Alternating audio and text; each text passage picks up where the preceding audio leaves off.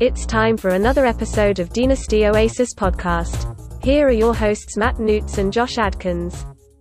Welcome to the number one ranked podcast on the planet, Dynasty Oasis. My name is Matt Newts at Nasty Newts on Twitter. With me tonight, as always, Joshua Adkins at Dynasty Oasis and writer for DynastyNerds.com.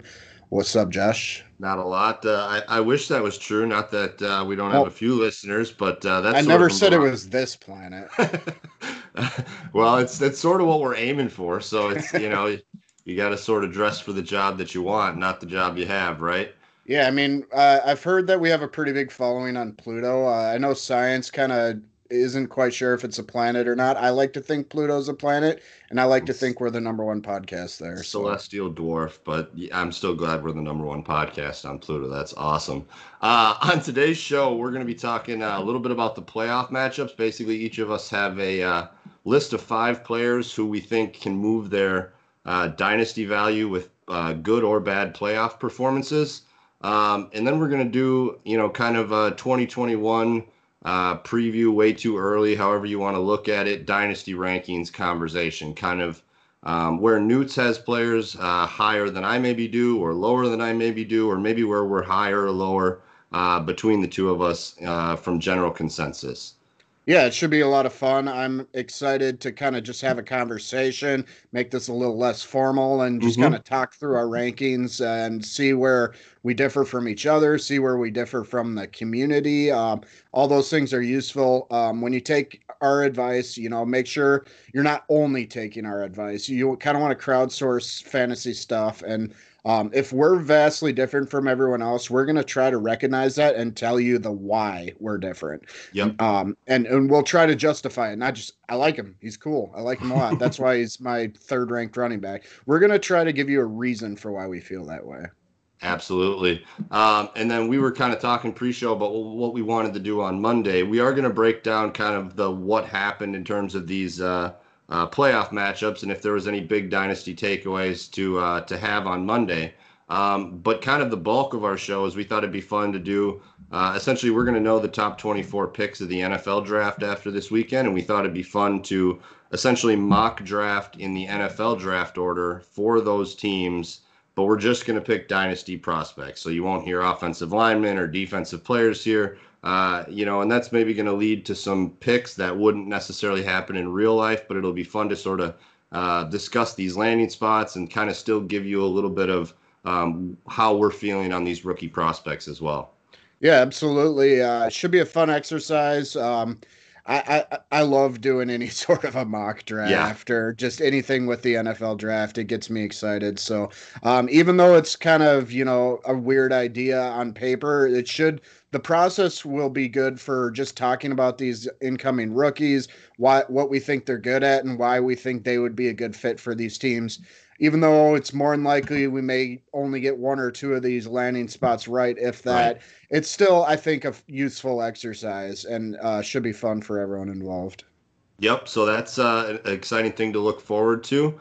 I think without any further ado, Newts, let's just get right into the show. We're calling this segment Playoff Stock Watch. We've done stock watches in the past in terms of players that either we're expecting to move up or that have moved up or down for that matter.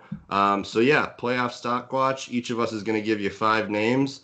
Newts, if I hit on somebody you've got or vice versa, go ahead and let me know and we'll kind of talk about them together. So who's your number 5? I went with Gabriel Davis. Seems like a rather obvious a guy to watch for this weekend, especially when you look at Buffalo's wide receiver core right now being kind of banged up. Diggs and Cole Beasley, I believe, are both questionable. I got to imagine they're both going to tough it out and play. But regardless, I think Gabriel Davis has a big role in this game, and I think his role with this offense will continue to grow. He's proven to me that he's a dynamic wide receiver, and I think he's the second most valuable wide receiver in Dynasty on the Buffalo Bills right now. And I think the world's going to kind of catch up to that after this week. Yeah, well, he's obviously a podcast favorite because he's actually on my list too. So I'll talk about him here quick too. Made another absolutely sensational catch in week 17. He seems to do this once a week at some level of the defense, make a big play. Obviously Josh Allen is playing at an MVP type level right now. Certainly, this is the type of moment he's never been tested in.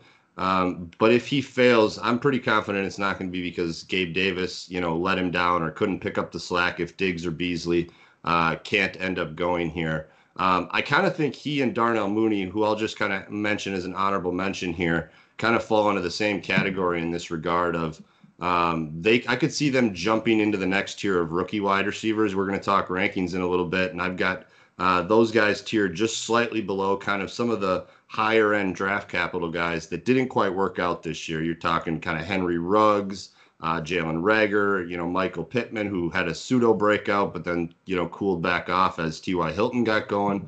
I think he could jump one more tier, and he's pretty solidly inside of my top 100 right now, but I think there's still room to grow before the 2020 season is fully closed. Indeed. I'm a big fan. I'm going to be buying, and as much as seeing him have a great playoff run would be fun, it would also, make it harder to buy. So I'm kind of torn because I'm already a believer, but I think he makes the rest of the world a believer. Yeah, and this is the rare situation where I don't actually have shares. So I'm kind of with you. I hope he falls on his face in the playoffs because I want to go buy some shares. Who's your number 4?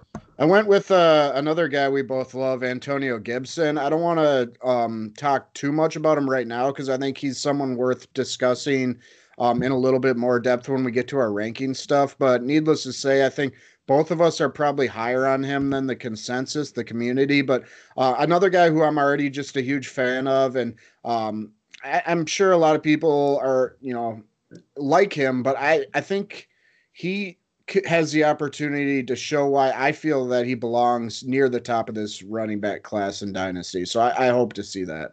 Yeah, well, we can talk more about him a little bit later, but I'm with you. He has everything that I look for in a high-end running back. Now, I don't play solely in PPR, and I don't think it makes a huge difference.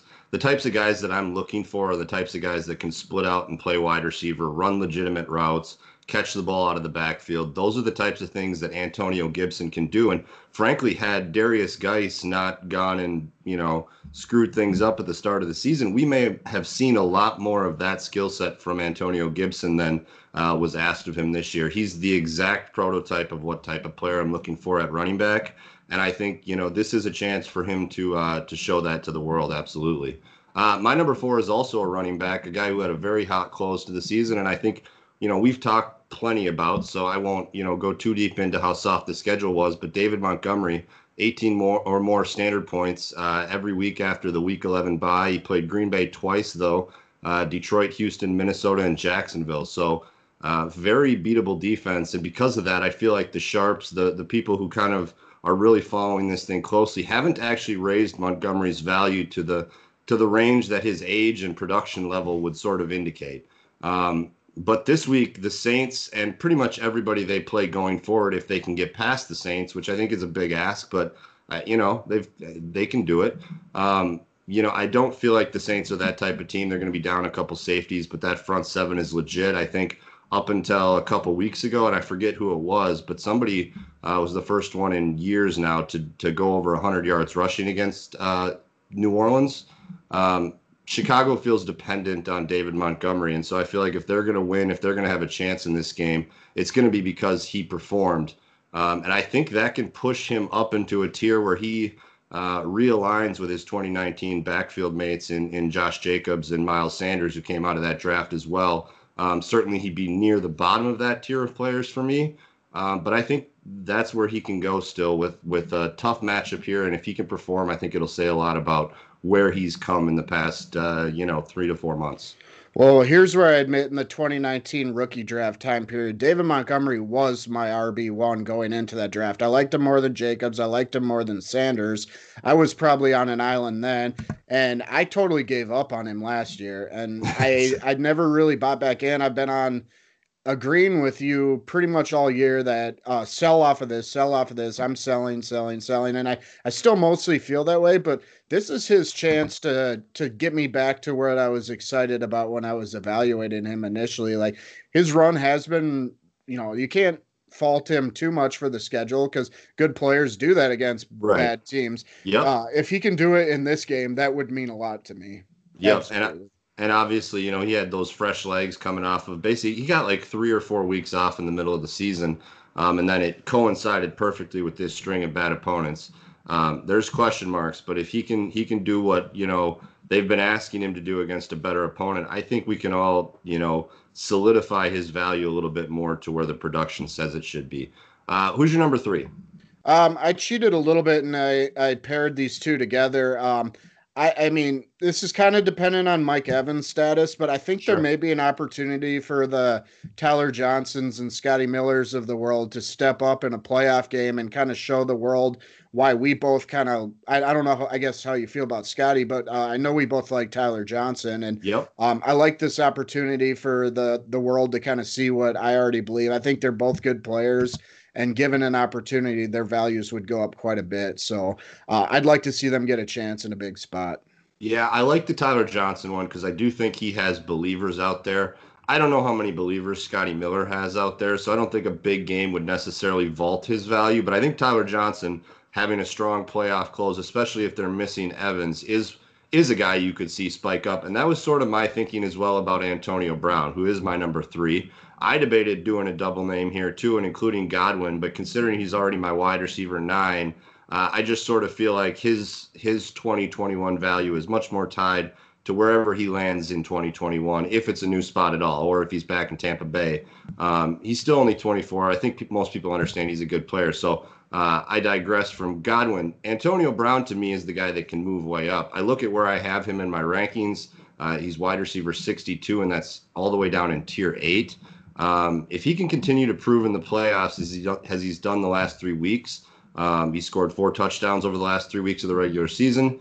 I think, that would to me say I kind of have to begin ranking him near some of these players with a similar production profile. I know he's a huge headache and he's a volatile asset, but I mean, Julio Jones or Antonio Brown, they're relatively the same age. The mileage is actually lower on AB, and kind of with some of these speculative, we haven't really seen it yet. Wide receivers, frankly, his cousin Marquise, who's having a hot close to the season, but has been all over the place all season. I just think that jumps him up into a place where he's closer to a wide receiver 3 in dynasty value, and that's a jump of like 3 tiers for me. So obviously it's going to matter whether Godwin comes back or does not, but I think Antonio Brown on a national stage being able to show that he still has it, for right or wrong, is going to move his value into a place where he's a top 100 player again.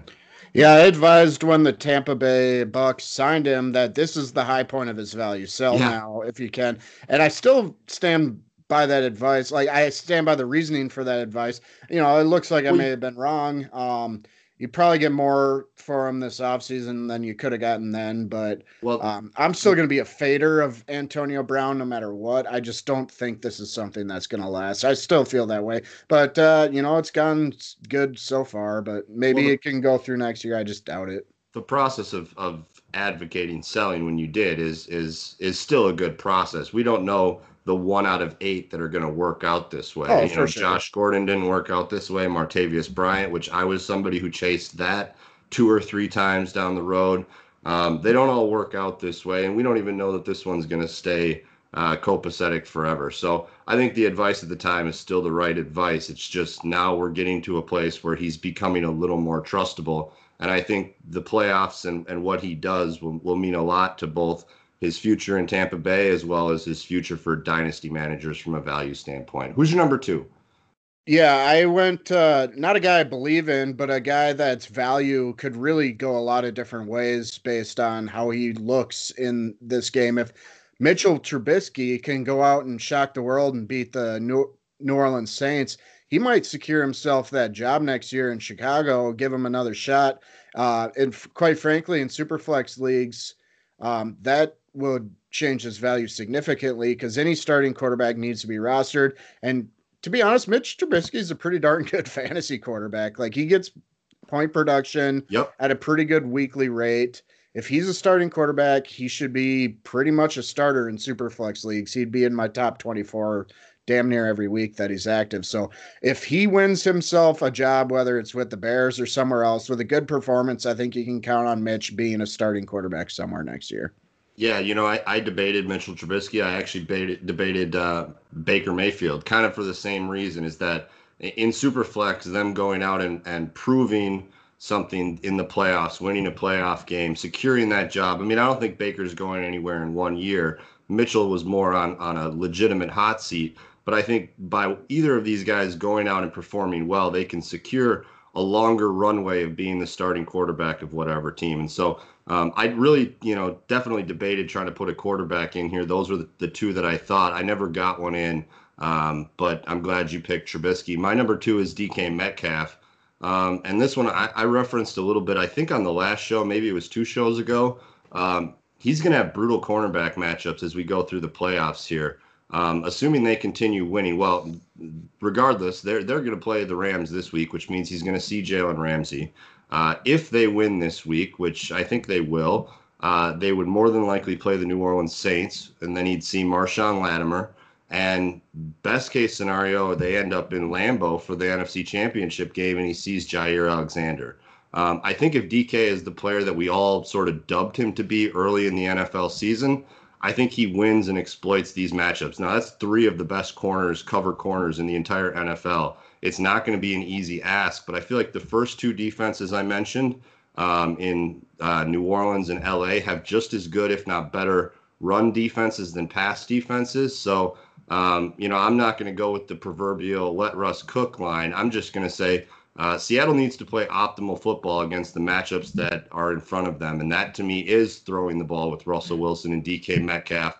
I feel like if they make it to that Lambeau Field matchup, okay, maybe you consider trying to ram Chris Carson down their throat in the cold weather and so on and so forth. But if they get there, to me, it's going to be because DK Metcalf went out and showed that he's the true elite alpha player that we thought he was the first 8 weeks. Unfortunately, in terms of ranks here, I feel like DK only has room to go down if he gets shut out in these matchups. But at the same time, I feel like he can really solidify his standing as a top 4 dynasty wide receiver. Currently, I have him at number 2. We'll talk about that a little later in the show. But I feel like there's only downward movement here. And I'll real quick just say we've seen Seattle playoff breakout wide receivers before. We've talked a little bit in the past about Freddie Swaim, so I'm just wondering, is maybe this the next Paul Richardson? Could be. Yeah, that's a situation I probably pay more attention to than I ought to. I love DK's talent, obviously. I love Tyler Lockett, but I'm just so bored with Seahawks and just the value fluctuation and the scheme fluctuation. It's like everyone's rags on them for running the ball too much, so they overcorrect and then they overcorrect back the other way, and it's just yeah, I agree with you. Get optimal, just try and do both well. Is that too much to ask? No, it's not, because they can have a power running game and still throw the ball at the optimal rate. Both are necessary, but it's when they pound their head into the wall and stop taking the best passing downs, which is first down, out of Russell Wilson's hands, they start playing suboptimal football. Well, and doesn't it kind of remind you of Mike Zimmer, like the one bad Yes. year with Mike DiFilippo, where he never wanted to run the ball, and now it like made Zimmer obsessed with establish the run. We Yep. got to run the ball 87 times a game. Like, I hate coaches that are too rigid. You got to be flexible and understand what the best way to win games is, and it's not always going to be the same thing. Yeah, and so in these two matchups, I really think they're going to need DK Metcalf to come out and have a hero performance, and I think he will, and that'll solidify what we all think of him. Who's your number one? I went with Jonathan Taylor. He's been on kind of a meteoric rise the last month. He's obviously had the rough start to the year where we're like, do we need to have Jonathan Taylor could be a bust conversation? And then, he became the player we thought he was going to be. And if he can keep it going throughout the playoffs, if he can upset the Bills, because almost certainly if the Colts are going to have any chance in this game, Jonathan Taylor needs to go out and have a massive, massive performance. Oh, yeah. And if he does that, I think you're going to see him going in the top 3, top 4 of startup drafts. So there's still a lot to gain for Jonathan Taylor. And quite frankly, if he closes this year on an even stronger note than what he did in the playoffs, like I may even consider selling him for a ransom because I don't think his runway is as long as a lot of these other rookie backs. If I could flip like a Jonathan Taylor for a DeAndre Swift plus, I'm Right. gonna probably do something like that. Yeah, or frankly, if I could flip a Jonathan Taylor for a CeeDee Lamb and a pick that's high enough to get a running back this year and replace it that way, Oh yeah, that I that might do. gets me excited. Yeah, I might do something like that too. We talked about this on the front end with Jonathan Taylor. We were both advocating, I think, taking him very high. I think I had him at 103. Maybe it was 104 because I think I had the two wide receivers, both Judy and Lamb, ahead of him. Yeah, it was Um, probably similar. yeah, the point I'm getting to is we both were advocating and taking him high because the value will still be there in 2 or 3 years. And really, what you're doing as a Jonathan Taylor manager is looking for when is the value the absolute highest, and then that's when you flip him because the workload in college was huge. Obviously, any running back can be hurt. They're very fungible commodities. So that was sort of our thinking of this going into it. You may not get higher value than this, but at the same time, I don't see the value taking a nosedive either. So he's not a guy that I'm like, you No, have to you don't. sell Yeah, you now. don't But need to rush out the door, but I right, think it's an interesting thought. Like, don't be just automatically opposed to it. Like, there are yes, definitely trades out there that you might get and accept if you offer Taylor that I think would be smart even now. yep, nope, I totally agree. That's a good point, and I'm just flat out excited to see Jonathan Taylor. Whether his value can move or not is Same. one thing. I can't wait to watch him, and that's a really exciting game. It That is. Buffalo Indy game. I'm really looking forward to that one. Ronald Jones is my number one here, and I had a really hard time coming up with my number one. I wanted to find somebody who I feel like could really move up or could really fall down. And I felt like that was Ronald Jones, or at least he was the closest version of that. He's currently my RB 33, which makes him a tier six running back. He's kind of ranked alongside guys where I feel like I feel about 50-50 on whether or not they're going to be the starter or have the volume that we've come to expect in the previous years, but I can't really predict anything beyond that. So that's like Carson, Mostert, James Conner, essentially guys that I think could have a major role in 2021, but just don't have the talent to hold off somebody long term. Rojo, I don't think in the playoffs needs to play all world football, but in order for him to just maintain this role, he can't be the reason they lose. I think if Hmm. Brady has one of those stare bullets through Ronald Jones moments in the playoffs here, that's it. That's all there is. And I don't see a lot of teams being super excited to bring him in and give him 200 to 300 touches. So this is a make or break off season, I would say, and a make or break for in the playoffs here for Rojo and his value as a Tampa Bay Buccaneer. But at the same time, if he comes out and plays well, I think back to Damian Harris, kind of, or not Damian Harris, Sony Michel a few years ago in that playoff run, doing something similar. I think Rojo could do that and jump into that, Zeke Elliott, Kareem Hunt, Austin Eckler type range, where he's a top, RB2, he's a top 24 back in Dynasty. So I felt like he was the guy that had the most ability to move in either direction, depending upon what we see. That's a really good one there. I wish I would have thought of it because, yeah, I didn't really consider how much potential um, negative value he could take. Like, Right. I totally agree. If he has stone hands and drops three passes or just does fumbles at an inopportune time, Brady's got enough clout to where he's just Yep. gonna say, "I'm done with this guy. See Give ya. me someone else," and Yep. that would crush his value. I totally agree. So he does have a ton to lose, but I do agree he has a lot a value gain potential as well because I like him as a runner, not the archetype of running back I'm looking for. I don't No. want many running backs on my teams that are pretty much not going to catch any balls. So he's normally an avoid for me, even though I do like his rushing ability quite a bit. Yeah, no, and you said it there, and kind of the inverse of what I said about Antonio Gibson. We want guys that can catch the ball, that can affect the game on all three downs. That's where the big yardage is. Obviously, Kamara was one of my first, rookie picks in a draft, so, and McCaffrey the same year. So maybe I'm a little bit biased in that regard.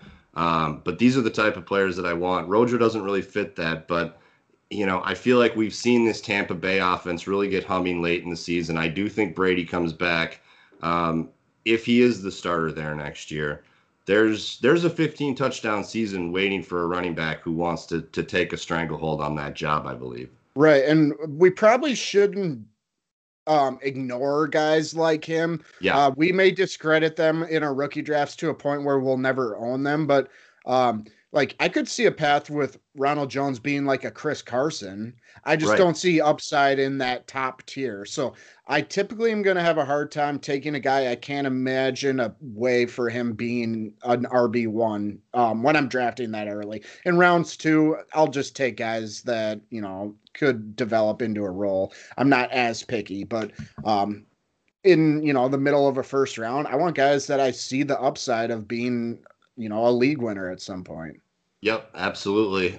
So that was our playoff stock watch. Is there anything else sort of matchups this weekend that you're excited to see, or anything that was playoff related before we dive in, wild card weekend related before we dive into rankings here? I'm just surprised how much more excited I am for the AFC games than the NFC.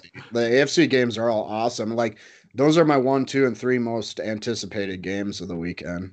Yeah, that Baltimore Tennessee game is going to be a lot of fun to see that rematch. And then obviously, what does Cleveland come out and look like with no Kevin Stefanski? Obviously, that's been a huge blow, and it's kind of just, it feels very fitting for Cleveland, and I kind of feel bad for them. I hope they win anyways. I'm kind of rooting against the Steelers regardless of this game or future games. But yeah, I hope Cleveland can overcome, but just what a stroke of bad luck.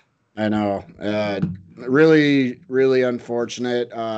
Yeah, I agree. I hate to see it. We're both big Stefanski fans, and we wish he was the Vikings coach, I would assume. Yeah. So, yeah, tough luck there. Tough luck to the Browns fans out there that have been long suffering. Hopefully you find a way to pull it off. I think we're all bored with the Steelers. Absolutely. Well, then let's dive into 2021 rankings conversation. So we both have been kind of working on these off and on for 3 weeks to kind of get, a feel for it, let it settle once, and then come back to it. Oh my gosh, I got to move this around again. We've kind of gotten to a place where we feel pretty good about our 2021 rankings. And so we just kind of wanted to just have an open conversation about who was tough to rank, who are you too high on? Why do you hate this guy, Newts? That I'm gonna ask that question a few times today. But it should be a lot of fun. Where I kind of wanted to start it with is that we decided we're going to do tier-based rankings. Why don't we just sort of talk about the idea of tier-based rankings and sort of what the value of doing that is as opposed to just making linear ranks? Yeah, I think it's more important when you talk about dynasty than just like a redraft season rank or whatever. But you can't just assume because I have a guy ranked 8th and a guy ranked 9th that it wouldn't take much to move one for the other. Like there are certainly tier breaks or spots where the value from this guy to the next guy on our list is a pretty significant enough gap to where this at least helps indicate, yeah, it's not just a pick your poison between the two. I see a reason for putting these guys in different tiers. So I think it's just a really good way to pause and actually look at rankings and say, oh, okay, I kind of understand this a little bit better. Or both these guys are in the same tier just because you have them 4 spots higher. Maybe it's just a personal preference thing. Right. Well, that's what I was going to say. I think it really increases the usability factor of the ranks when you're able to give them to somebody else and go, listen, this is my tier 4 of wide receiver.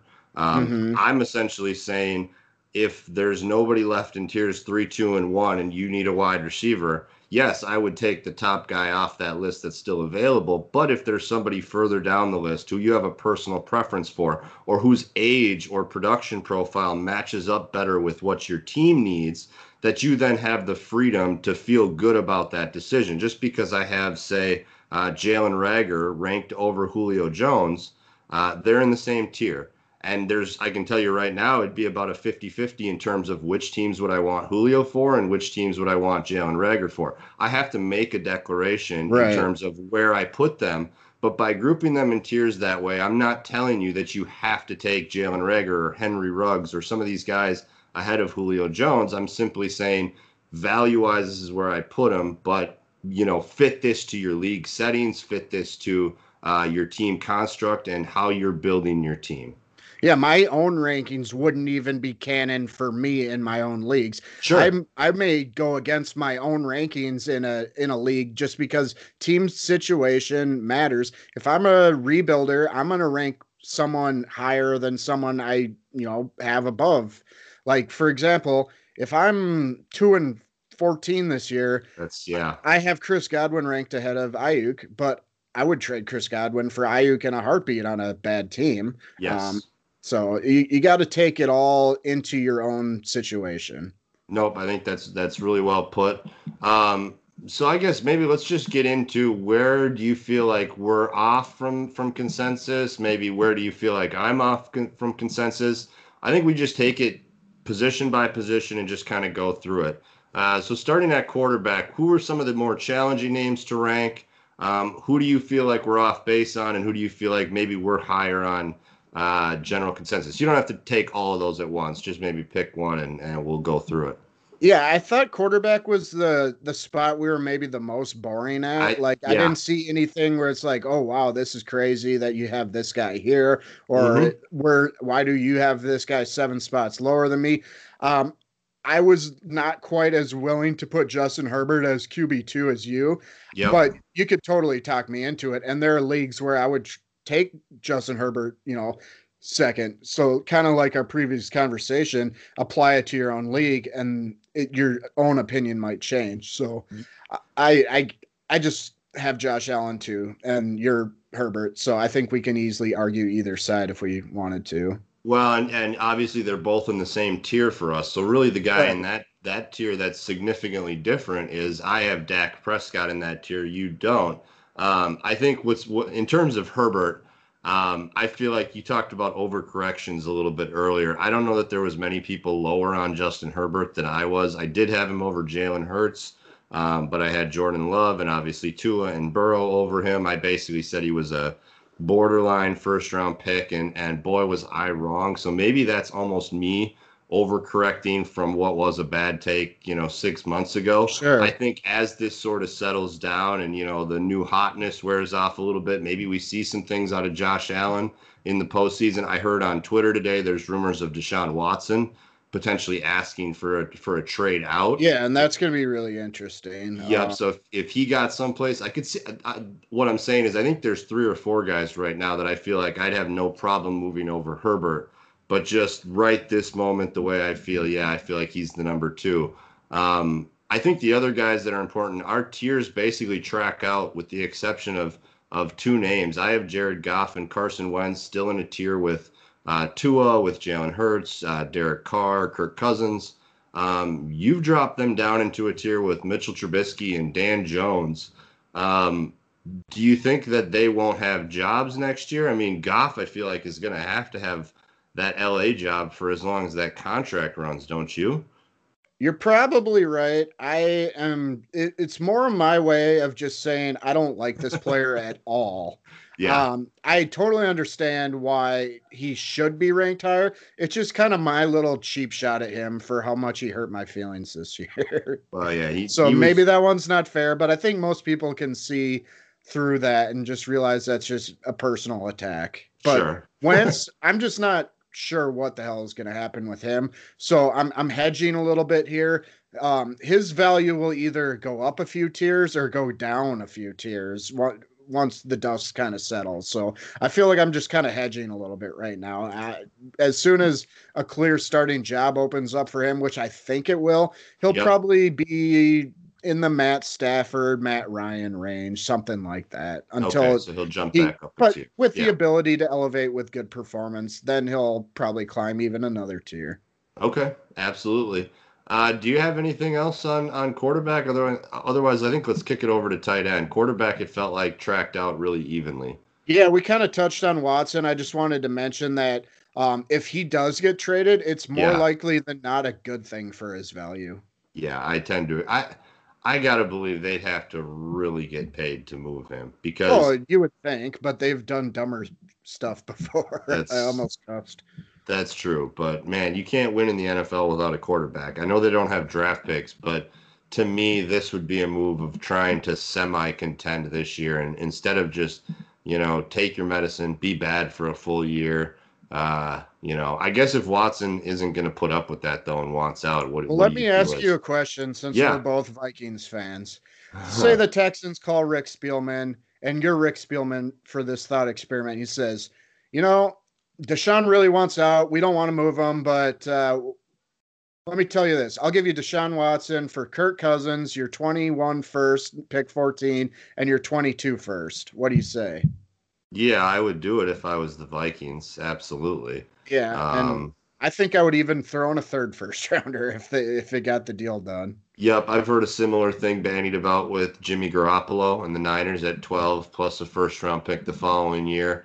There's a few teams I think that would make that offer. I just don't know how it helps Houston. They're not going to probably get a quarterback at 14 that within any sort of, reasonable amount of time can provide Well, it's Deshaun. not a trade they would want to make. It would It'd be take forced. You're Deshaun right. Watson forcing their You're right. hand. Yeah, no, you're right.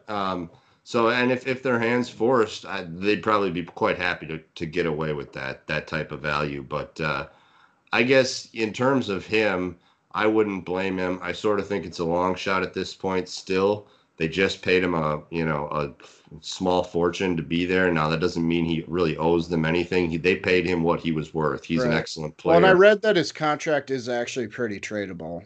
Okay. Yeah, yeah. I saw it was like 21 and a half or something the first year, and then they're basically good to go on that. So that's not the reason they wouldn't trade him. I just don't think you trade generational players. But you No, know what? I agree, but if it's out there, I wouldn't be shocked to see just a crazy trade, and it'd be so much fun. But we can move on. We kind of got sidetracked there. No, that was a good conversation. I liked it. Hopefully there's some meat on that bone because that would it probably fill a whole episode for us. My That'd be gosh, so yeah. much fun to speculate on. Yeah, absolutely. On to tight ends. I think the biggest two that you had were Zach Ertz and Rob Gronkowski, a couple guys that I loved in tight end physical graffiti last year, but just felt like they got awfully old, awfully fast. They're tier 4 tight ends for you. They're tier 6 for me. Do you see bounce backs coming? Do you kind of see a new landing spot for Ertz? Kind of talk about those two guys and why you felt like they belonged in this tier. Yeah, I can imagine both of them falling in my rankings pretty quickly, but I feel like there's enough left there to where they should be under consideration for contenders. Obviously, pay attention to what happens with Ertz, but I could see a path where he's like the Colts tight end next year back with Reich, and Mm-hmm. I could see paths for him being pretty darn good again next year. Gronk, maybe I'm a little too high on just because he's Gronk and he's awesome, but I see your rankings, and I honestly probably agree with them. I just think there's more there, though.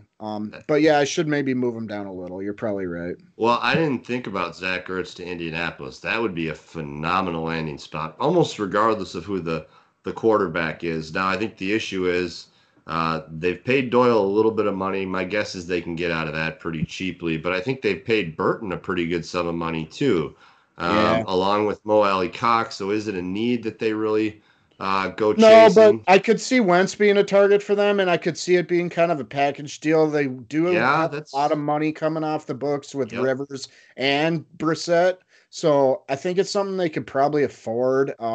Yeah, and they clearly value the tight end position. They keep throwing assets at it and money at it. So it makes sense to me. It probably won't happen because, life's not that fun, but I'd like to see it happen. Absolutely. Well, I know you were teasing me already about Adam Troutman pre-show, so I think maybe I'll just defend that one because I have him as a tier 5 player. Just to give you some reference, he's ranked alongside guys like Logan Thomas, Evan Ingram, Mike Gesicki, Cole Kmet, who's obviously another rookie, Irv Smith. And for me, this one really comes down to it's a macro play based on what the Saints gave up in order to get him. Sure. I really believe in that general manager and that front office with Mickey Loomis and the guys there. They gave up basically the rest of their draft to move up to the Minnesota Vikings pick to take him. So obviously I was following that one. It registered in my brain that they gave up like 5 picks to come up and get this guy. We have seen some really good things from him this year. The stick route that he ran on, can't remember if it was Roquan Smith or it was Danny Trevathan, but it was definitely against the Bears earlier in the season for a touchdown. Or maybe it was Washington. God, now I'm forgetting, but it was an awesome little stick nod route that he ran to the back of the end zone, got wide open. I just like what I've seen from him. He was a positional convert coming into Dayton, so I feel like there's a lot of growth there. He's certainly not the athletic specimen that you sort of, you look around the league, and I think I saw a stat like of the top 24 players at the tight end position this year, nobody would have been slower or everybody would have been faster than Adam Troutman. So certainly there's some concerns. He's just a player that I like, and it's a coaching staff and a front office that I trust their evaluation on. So I kind of just wanted to talk about him a second. Well, I actually agree with all of that, and I left my rankings the way they are just to not to tip you off to this question I wanted to ask you, actually involving Adam Troutman. I was curious, everything you said I agree with, but why can't we apply those same things to Harrison Bryant? He was drafted by a team that didn't need a tight end. They had just spent money on a tight end, and they had Njoku. I don't see a reason why those two shouldn't kind of be in the same tier. I like them both quite a bit. And we both have them multiple tiers apart. I just saw that and was kind of confused by it. Yeah, well, I think Harrison Bryant's a guy that I maybe do need to move up a little bit. And, you're probably right. In terms of the chasm between the two of them, something's off there. I don't know, though, that it's necessary that Troutman's too high. I think the big difference No, and I'm not saying you need to move Troutman down. I just think they should be a lot closer. Well, so I think the difference is, though, you asked what the difference is, and I think the difference is draft capital and how intentional did this feel? Certainly, Cleveland did not going into the offseason think we're going to get a tight end in the draft. We're going to put a lot of stock on that. No, they went out and paid Austin Hooper big, big money, and it just so happened that Harrison Bryant, a player that they liked, kind of fell into their lap in the mid-rounds, later rounds of this draft. I believe he was 4th round, right? Whereas Adam Troutman, the Saints spent a little more draft capital on because they took him in the 3rd round. But they also basically traded a whole bunch of picks just in terms of what they spent to get him. It feels like a much more significant investment to me. And so that's, I think, where the difference is in terms of what I thought of the two players coming into the NFL. You're right. There's not a huge difference. And considering Harrison Bryant has actually outproduced him pretty significantly, I agree with you that the chasm or the gap between them is too big. But I do defend the idea that I like Troutman because of this idea of what the Saints, invested there and how intentional this was for them to get this player. Yeah, I didn't mean that to knock Troutman, really. I just think we're both underranking Bryant. And I understand there's a clearer path to the main job for Troutman. Jared Cook's old, kind of looks like he's best days are certainly behind him. So I could see Troutman as the lead dog next year, where Bryant, they're not going to cut Hooper in the offseason. No, I don't think so. Stefanski, I think, likes to use 2 tight ends. So I don't know if you're going to get a huge uptick for Brian next year. So I wouldn't mind seeing them a tier apart. I just think it should be closer than the way we have it right now. No, I totally agree with you, and that's a move I'm going to make the next time I go through and adjust. I think before we leave the tight end position real quick, I just wanted to point out the fact that I have George Kittle and Travis Kelce in tiers of their own. Now, you have Kittle over Kelce just like I do, but you have them grouped together in tier 1. I have them separated. And the reason for that, or the reason that I did it that way, is because I wanted to separate where they were in the overall player tiers, essentially. I didn't want to be taking Travis Kelce amongst Jonathan Taylor and DeAndre Swift and some of these second-tier players that I believe are true cornerstone assets for a multitude of years. Certainly you're not looking well beyond 3 years, but in terms of Travis Kelce versus some of those guys, I felt like there was such a bigger runway that I needed to move Kelce out of that tier from an overall player perspective. So that's why I've got the 2 tiers separated. But I think it's a distinction there to try to help you in your overall rankings, not necessarily that there's a huge significant difference between them value-wise. Yeah, and I totally get that. And when I was looking at your rankings, I was, thinking about it a lot, and I was like, so I can understand why he's got them separated. They're both great. One's old, one's not very right. old. And so I can understand why you would separate them. But also at the same time, I tell myself, if you just 12-team league, how many guys would rather have Kittle? How many guys would rather have Kelce? It's a pretty clear divide between contenders and non-contenders, which one they would prefer. So I think it's still pretty close. I mean, I would rather have Kittle because, it's not like a big drop-off if they're both healthy, but I just think Kelsey's such a league winner the past 3 years and could continue to be so in the future. And Kittle's health could be a concern. You never That's the know. issue. Yeah. So That's the I still feel comfortable ranking them in the same tier, but I would also take Kittle probably a round ahead of him in startups. So I understand your that reasoning as well. that was exactly the reason. I think we should move on to running back. I'm kind of looking this over. I think maybe let's just start with Antonio Gibson. So you have him as your running back 9. I have him as my running back 7. He's a tier 2 player for both of us. Now my tier 2 is a little bit smaller than yours. But this feels like just about right for him for me. But I think there's going to be people taking issue with the idea of having him over J.K. Dobbins, Cam Akers, guys that we took higher in dynasty drafts that I think people would have above him. Sort of, is this an archetype thing? Is this the situation can get better? Is this what you've seen on film? Combination of them? What do you think here? Yeah, maybe you've rubbed off on me too much, but no, I certainly I'm kind of on the same boat with you. This is a combination of what I've seen and what I expect the future to bring. He's a player to me that just screams positive regression, if you will. I think he's going to get significantly better in year 2.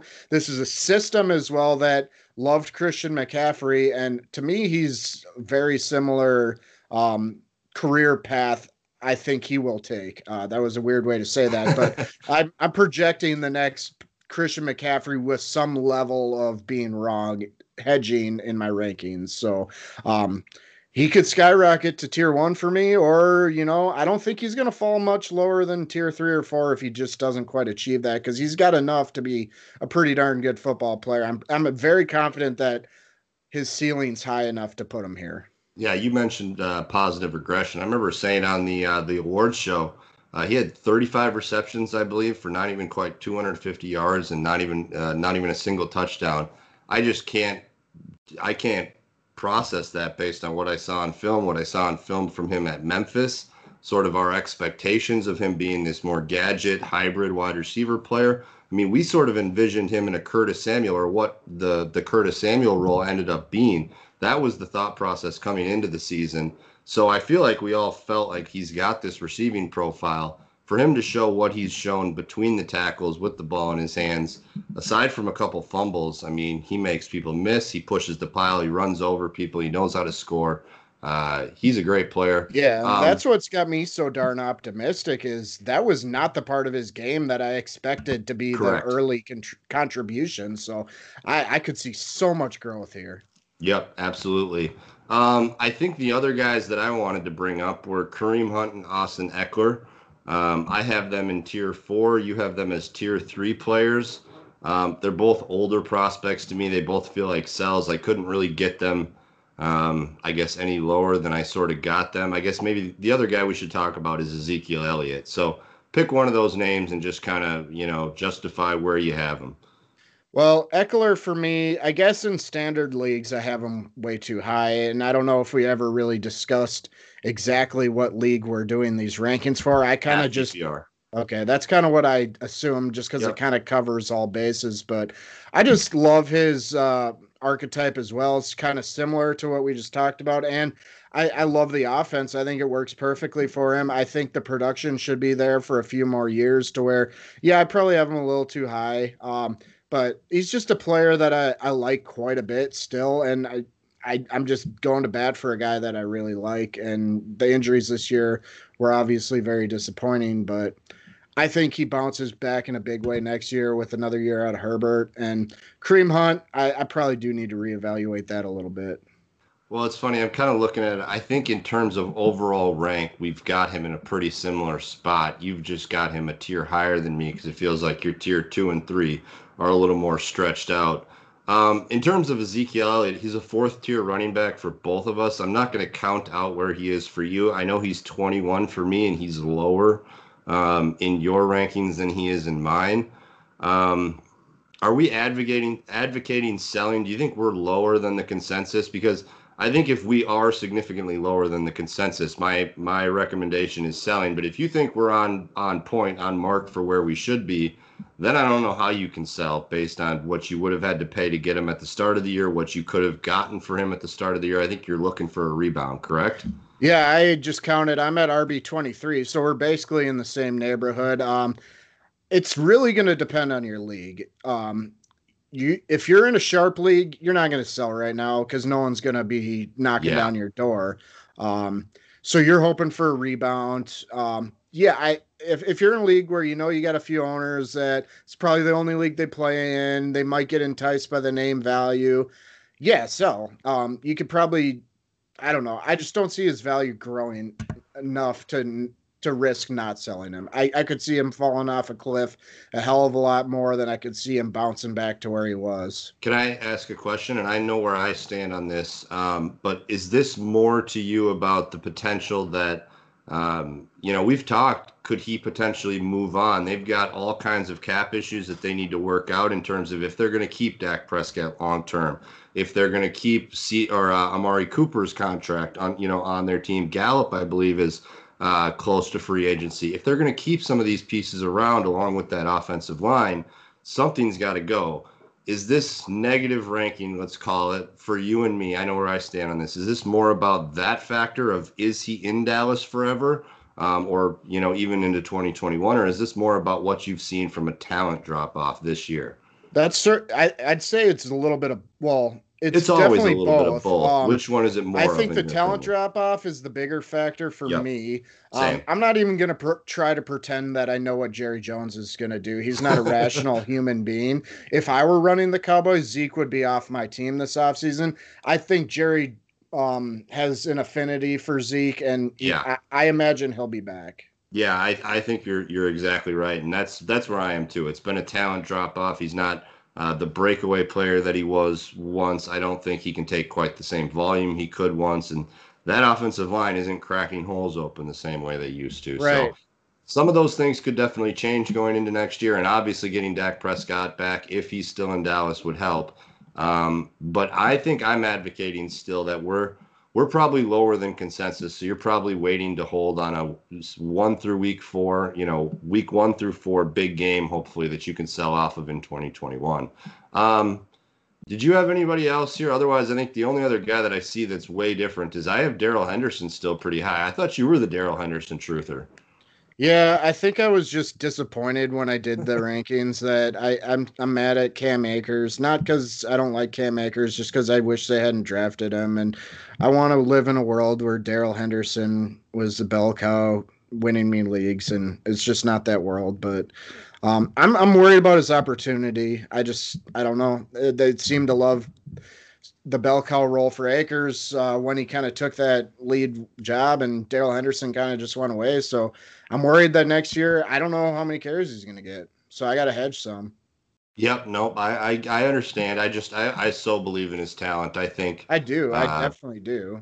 I really think Malcolm Brown is the thing that's screwing things up there. It's not that either of these players can't be great together. I think they can and will be. So I feel like Darrell Henderson is a real buy, but maybe I am a little bit too high on him. I think Why I'm don't probably just too close to it. that very well could be, and that's part of it.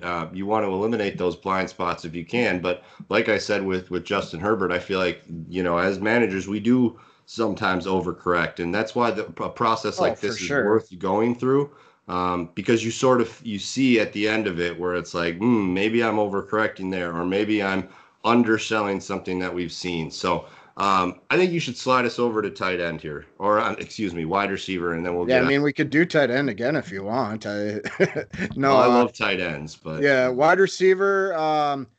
I think I've become a bigger Brandon Ayuk fan than you, apparently.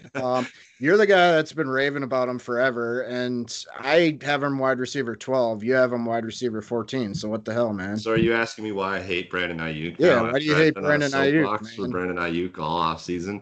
Oh, Yeah, I guess Terry McLaurin's a guy that I still have above him that I know you don't. That I think he's in the conversation at the very least.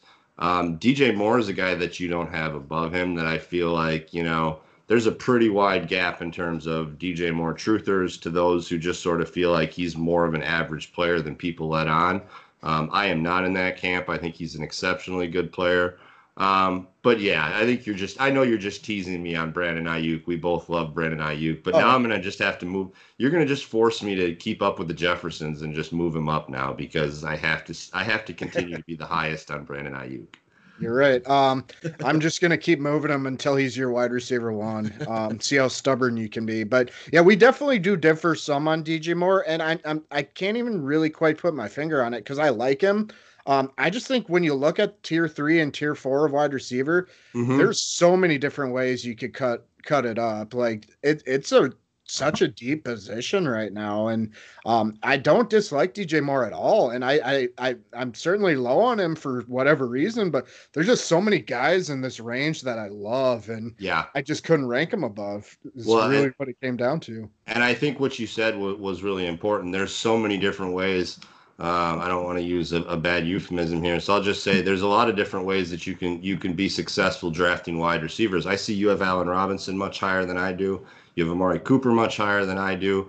I think when you compare him to a guy like DJ Moore, I do feel more confident about the production I'm getting immediately out of those two players. I just think that there's the potential for a top four season in DJ Moore, a top four overall wide receiver season in him. That's sort of what gets me there. Again, this is half point PPR. I'm always more of an advocate of big plays, guys that can create big plays, and I think he's that type of player. And again, just to talk about biases, he comes out of my second favorite school behind Ski-U-Mah, Minnesota, and that's Maryland. So, and I saw they got a huge prospect this week. I don't quite know enough about him to give you a bunch of Well, stats or something. strangely enough, my background viewing right now is Maryland getting crushed by Iowa in college basketball, and I almost never watch college basketball, so weird you Yeah. brought up Maryland. But Well, go Terps. and I just kind of was thinking here, like tiers three and four at wide receiver right now. I almost think we need to break them down differently, like tier 3A and tier 3B. Tier 3A are the young guys Yeah. for the non-contenders. Tier 3B, these are the guys you want if you're a contender. These are the guys that are established that are still great. Because yeah, Allen Robinson I have in tier three, DJ Moore I have in tier four. But are there league situations where I would take DJ Moore above Allen Robinson? Absolutely. Right. So why do I have him in different tiers? I don't know. Maybe Yes. my tier three needs to be way bigger. I See, and just that's I feel like where I did make more of a declaration here because my tier three, like I said, Terry McLaurin is the one guy that I'm considering moving out, and it's because he's already 25 years old. He's an older prospect. Essentially, that tier is you've shown me incredible age-adjusted production. I guess with the exception of Jerry Jeudy, and maybe that's a conversation we need to have too. I think we're probably still much higher on Jerry Jeudy than the rest of the league is, and you know what I just said, age-adjusted production. That's true about T. Higgins, Brandon Ayuk, Chase Claypool, Terry McLaurin, Calvin Ridley, DJ Moore, and Chris Godwin. I feel like for the age of players when they broke out, it's been in such a meaningful way that they do ascend over a few of these older names that are further down my list. Jerry Jeudy maybe doesn't belong in this group. The more I'm really talking about it and just thinking, you know, it's great to rank and just sort of sit here and stare at the sheet. But as we talk this out, that is a name that I'm sort of thinking about. What do you think about that? yeah, I can't answer anything about Jerry Jeudy. I'm gonna recuse myself here. Another I guy love you're him. too close to. Yeah, I no, I believe in him still. But yeah, I don't know. But his production doesn't match. I mean, I know you've got different players around him, but just looking at the group that I have him with, he does not really match up in that sense with those players. Those players have all shown us, you know, infinitely more production right away. And you can make Drew Lock excuses and do this and do that about why things are the way they are, but it just doesn't quite match up when I'm I looking at think it. a lot of his flaws are extremely fixable. Yeah. I think his quarterback situation's about as bad as it gets. Production isn't I mean, it means obviously everything in fantasy, but for a rookie, like I don't see anything that leads me to believe he can't still be great. So Sure. I'm probably irrational, but I would still bet a lot of money that Jerry Judy's gonna be near the top of this wide receiver class a few years from now when we're Yep. ranking it then. And the other thing I'll say is I really like where you've got Darnell Mooney. Um, Thank you. I I don't think remember that. I think it's it takes a little bit of guts to have him ahead of a few of the rookies that you've got him ahead of. He's ahead of Rager for you. I'm He's not ahead afraid of to Means. make declarations with this. Like I've dropped Henry Ruggs down a lot. I just see don't that. believe in it. I've Yeah. seen I've made up my mind, and I'll probably be wrong on a lot of this stuff, but I think it's more useful in a way for us to let our biases show. Sure. Well, and I Get think to know us. yeah, absolutely. And I think, it's important to note, I think you're watching a lot more college film than you have in previous years at this point. I know you're writing some rookie profiles for the site here coming up. We're both kind of doing some of that stuff, so you're watching a little more. I think in terms of Henry Ruggs, I just watched so much good tape at Alabama. And I get it's Alabama playing against basically whoever Alabama plays against. It's like they're playing, Little Sisters of the Poor or Southern Mississippi or whoever.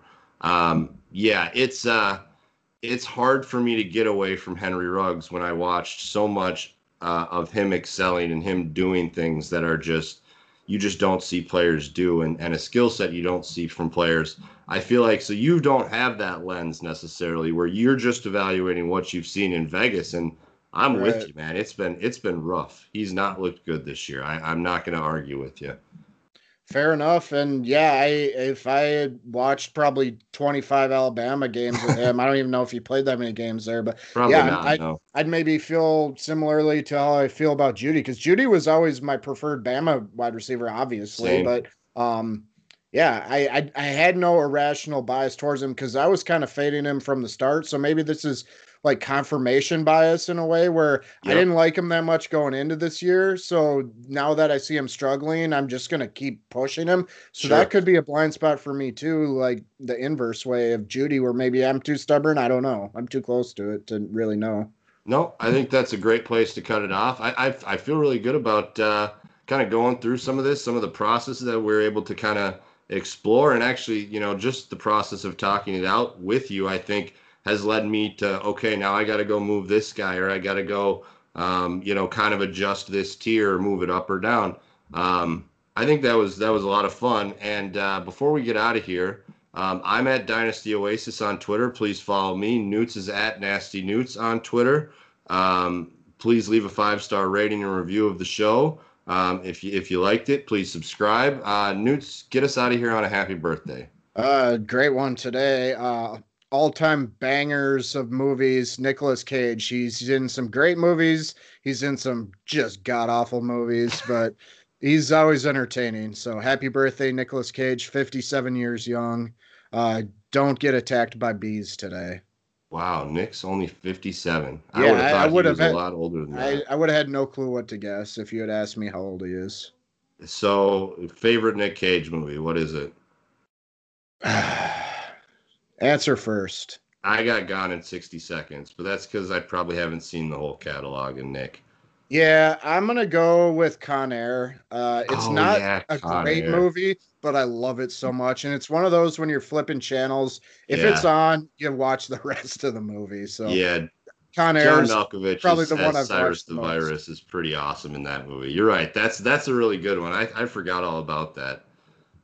Right on. Well, have a good week, folks, and we'll talk to you Monday. Yeah, make sure you join us on Monday for the mock draft madness, and enjoy the playoff matchups this weekend. Peace out. Later.